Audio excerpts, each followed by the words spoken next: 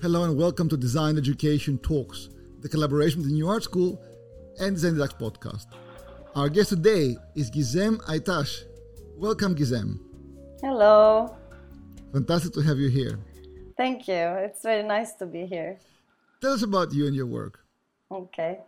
First, I want to thank you for having me, and I admire what you do because it's the collaboration with so many people is important on this subject, I think, and it's very precious what you do. So I want to thank you for this. I graduated from interior architecture and environmental design, and then I studied design culture and management in 2000. And it was a multidisciplinary approach to design. And after that, I think I started to see things as a design process and my life also. And I quit jobs and left projects, but I left my comfort zone, every time I learn something about the project, I finish the project and start a new one. So I suddenly realized that learning is what I like. When something is monotonous, I try to change it. And it's kind of helped me, I think, to see the big picture. And I started working on a children's project in 2012. We were trying to open a children's space in Istanbul, and I visited Cité des Enfants. That's a center in Paris. And it's very different, and it's very different approach of children's play.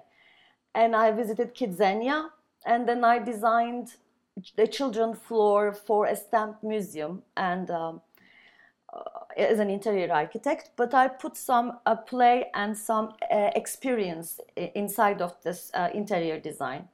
That's how I think started to design play and connect this with learning and children. And these were around 2012. And then I realized we change our phones every 2-3 years. And but the education system hasn't been changed for the last 150 years maybe. And the technological developments are so fast, but the system is kind of slow if you compare it to what's going on in the world. And so how we sit and learn didn't change, and all these ideas somehow got together, and of course I learned from some people. I watched videos about education, and I start reading about education and the system. And in 2015, I saw an very old toy, and I started thinking that might be something that I could use to teach design thinking and creativity. And so I work on this project, and I designed my own tool. It's a paper toy.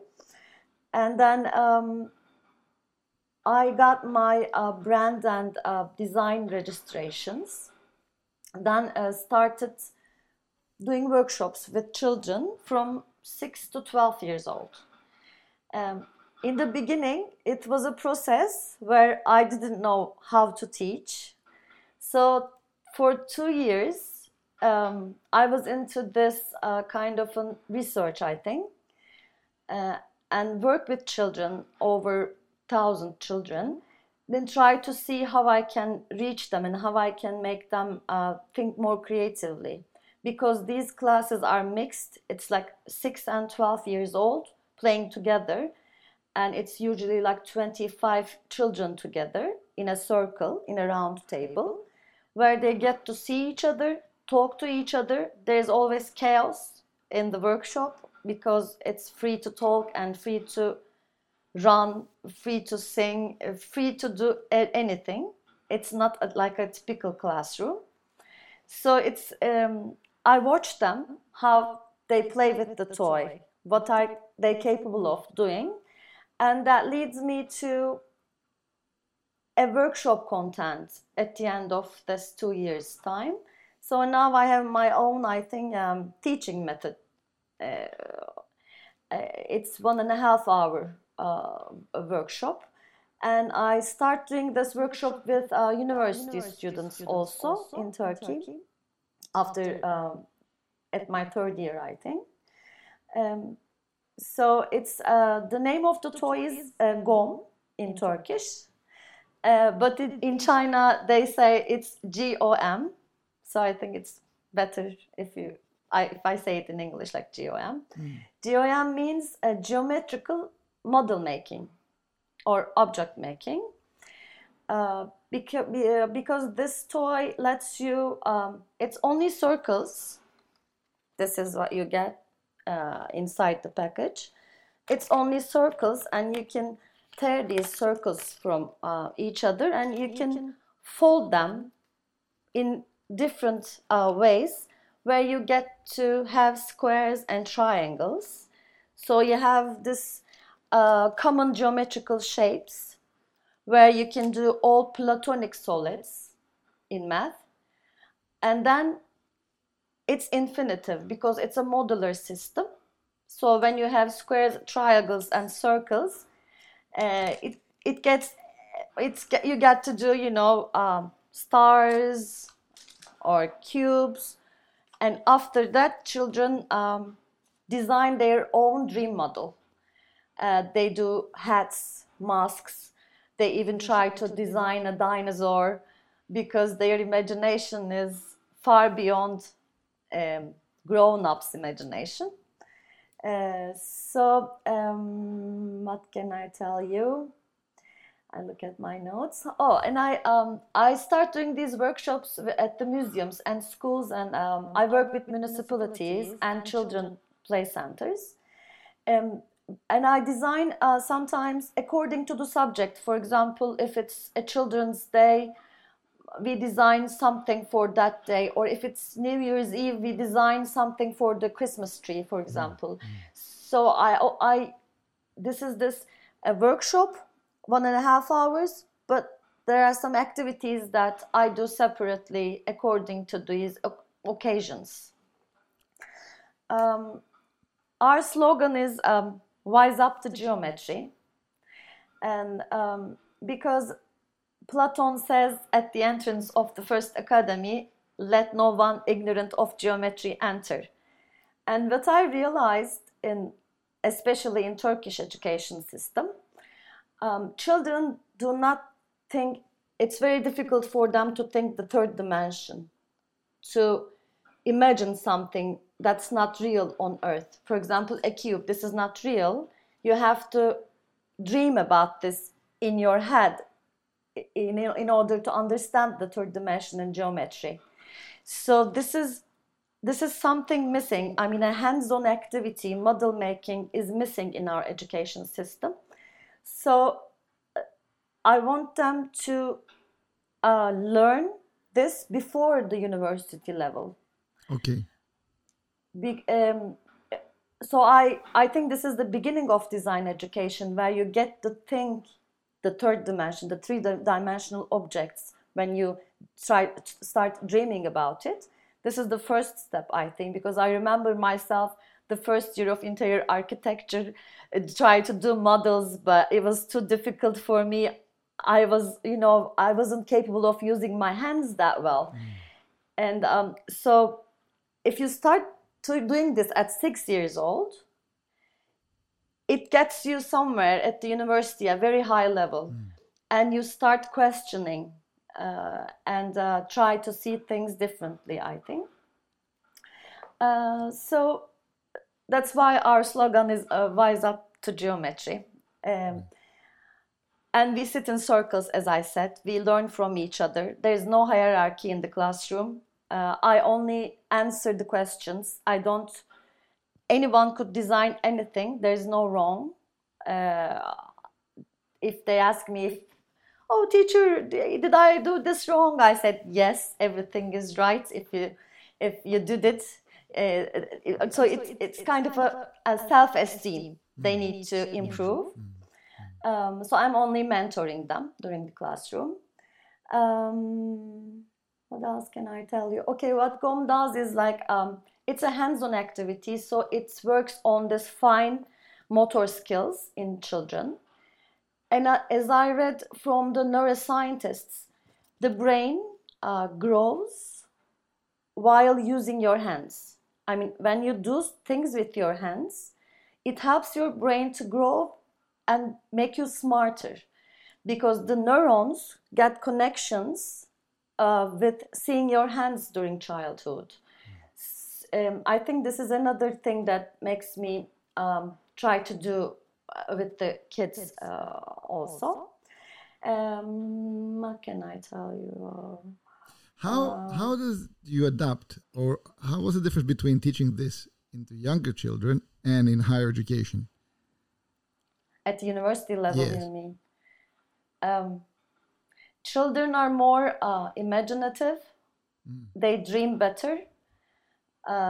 They ask questions that the university level didn't even think about. For example, once a 4-year-old designed a robot out of squares, and it had hands like this. There were 2 squares on top of each other and 2 squares here doing this.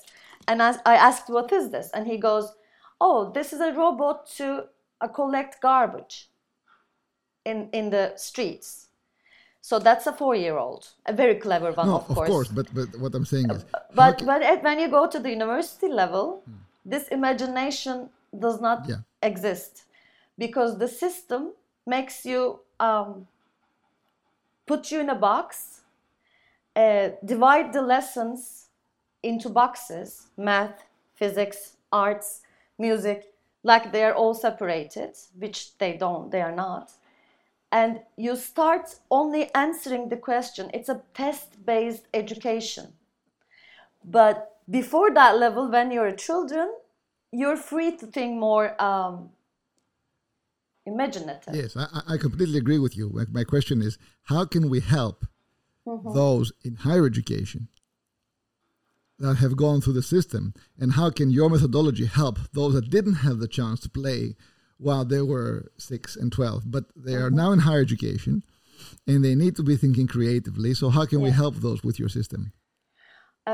What I do, I have this 2 hours of a seminar, like a lesson. I try to first teach them what creativity is. How can they think out of the box? Okay. And I start this series with this sentence, which I think it's kind of shakes them in the classroom. I say first, if you want to be in this design business, you have to like it. You have to love it. Yeah. Otherwise, just quit and find something else, because this is hard work and it has lots of responsibilities to human beings. And the second, I say, everything you love is going to die, even you. And if you want to leave something to this world, you have to make it creative, and you have to make a difference. And that's how I'm going to tell you about creativity and how that's important. So after this 2 hours of a seminar, I give examples of good designs, bad designs, what design is, the history of design, very small shape, very small, very summary, not the whole, but they get the idea. And then I start working on this model. And I can tell you that some university level children do not know the opening of a cube and at the first year of college. So this also helps them. I don't know how they got there without knowing this really very easy thing. But since we think that math is a separate thing from design, or art is a separate thing from design, so they look at math as something that you have to solve a function. Which math is something that you see, how you see the world. It's patterns. It's how you look at the things and name them. Absolutely. Yeah. So Absolutely. I try to connect these multidisciplinary things at the university level and tell them that they're not separated and they have to feed themselves from arts and from philosophy and from business and from maths and all these transdisciplinary and multidisciplinary subjects, so that they can design something that's worth, like this, that's a good design at the end. So it's a little complicated at the university level. But that's where we need the help, because of course we can help the new generations by starting them from childhood, and that's the best, because all the problems stem from the early years. Yeah. And if we can help them at the early years, then they'll be even better at the university. But how can we help? We also need to help those that are already at university. Yeah. And they didn't have a chance. But lots of people are working on that level. I mean, I not many people working where I work at that age group. Yeah. So I left that area. I mean, I work on that area also, but I find it more challenging to make the new generation be better when they are at the university. And one thing in Turkey, maybe it's not for all the countries, but we didn't really know what we choose at the university. Yeah. I mean, you start your school, but you don't know your talents or your gifts. You are a taste-based education where if you're good at math, you pass your class, then you become an architect. But you need other things. So for the future of the country also, the new generation must be, if you really look at them and see their talents and gifts and capabilities, they get to choose the right business for them, the right school, the right job. Yeah. So that's, and I'm good with children. I mean, I am, I like to play with children. It's not like something I like doing. So that's why I chose to play with them. Absolutely. So I feel better when doing that. So what is creativity according to you? Okay. Creativity is something that it's very difficult. I have this Turkish sentence I use all the time. Let me translate it. It's something that you do that crashes the old system, the old thoughts, show you a new thing which you didn't see before, and it works. Mm-hmm. There's nothing that you can't say bad stuff about what happens at the end, but it crashes an old thinking, an old structure maybe. So okay. It's something new. Some people says it's the connection of thoughts. You put them together in a way that nobody thought before. I mean, there are thoughts, of course. We read. I mean, I read Don Norman, Buckminster Fuller, Sir Ken Robinson, Papanek. Of course, we feed from lots of different people, and then at the end we take these ideas and connect them in a way that nobody thought before. Yeah. And it's something that you do with your heart and with your brain, I think, because you have to feel the sense of the future, the sense the world is going where and how, and you ask questions. And when you do something creative and it works, that's probably a futuristic thinking, because it's going to change the world. It's going to make something new out of it. And that's how everything, I think, goes on. Like, I think scientists are very creative also. Mm-hmm. Because you have to think creatively in order to solve those problems and find new solutions. Absolutely. So could your methodology enter more into other areas of art and design as well? Do you see it sort of at university going more? And how can this happen? It can be used in art classes also, because when I teach, for example, I have this very simple thing that I tell children. This is a cube in math. Okay, it's a third-dimensional geometrical object. But if I draw a cube, the Escher, you know Escher? Yes. An artist. Yes. Where he made these cubes it's infinitive cubes. That's art. Or I can make a square table, put a glass on top of it, and give it a function where it becomes a furniture, and that's design, where you put the function. So art, math, and design are things in common and things that are really separated from each other. Once you understand this at the lowest level, the basic, that's why I gave the example of a cube. At the university level, you can compare and see what you see is goes where, what's function, what's art, what's math, and how they connect and how they separate from each other. I don't know if it's the answer to your question. Absolutely. So how did you get into teaching? How did you get into this? What led you to this? Well, I found myself teaching because I started just playing with my cousins first. I have 7 cousins, starting from 5 years old to 15 years old. So when I first designed the toy, GOM, I started playing with them. I think that's how I started teaching. Then, as I told you before, I did these 2 years of workshops with kids at schools and at different places. And I worked with some teachers also and read about pedagogy and how I could talk to kids and what I should say and what not to say.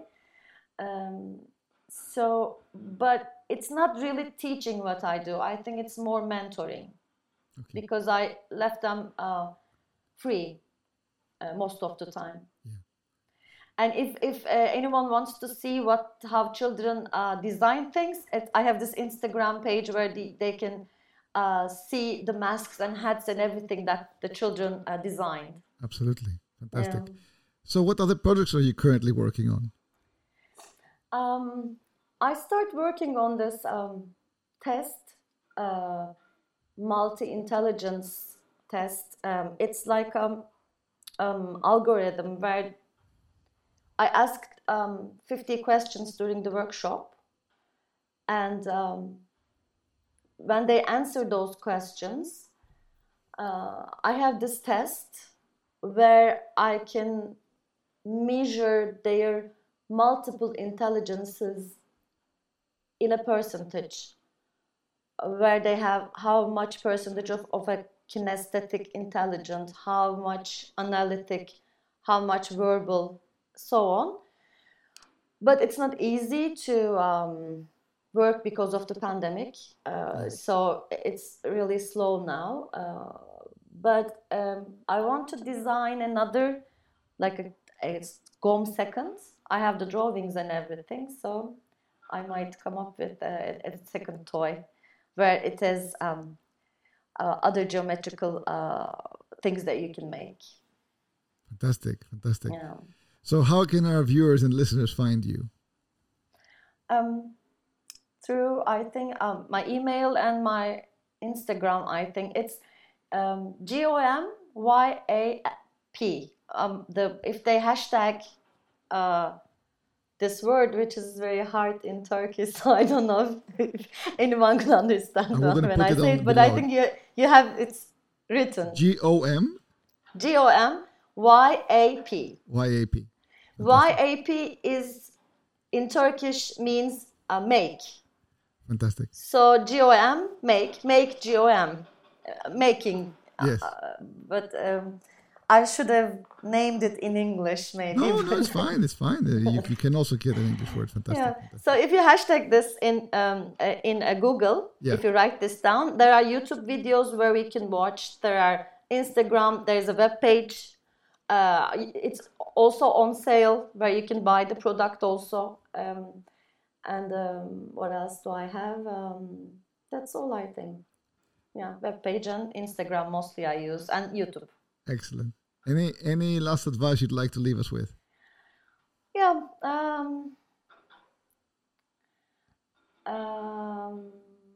I think everyone is a designer, as Don Norman says and Papanek says. And it will be good if we try to solve real world problems. Humanity is a little selfish, and this capitalist system left us with too many bad designed products. And climate change is real, and the children are more aware of it, because I know I talk to them all the time. But the grown-ups are more doesn't do much about it. But it's their future, and we are leaving them with a really broken planet. So we have to leave our comfort zones, like you do, like most people do in design, I think, in some other areas. And we have to start working on something that works for the better good and for the all humans. It's leave your selfishness and become more responsible, I should say. Fantastic. Okay. Thank you so much, Gizem. Thank you for coming. Thank you. Pleasure to have you. All the best. Thank you.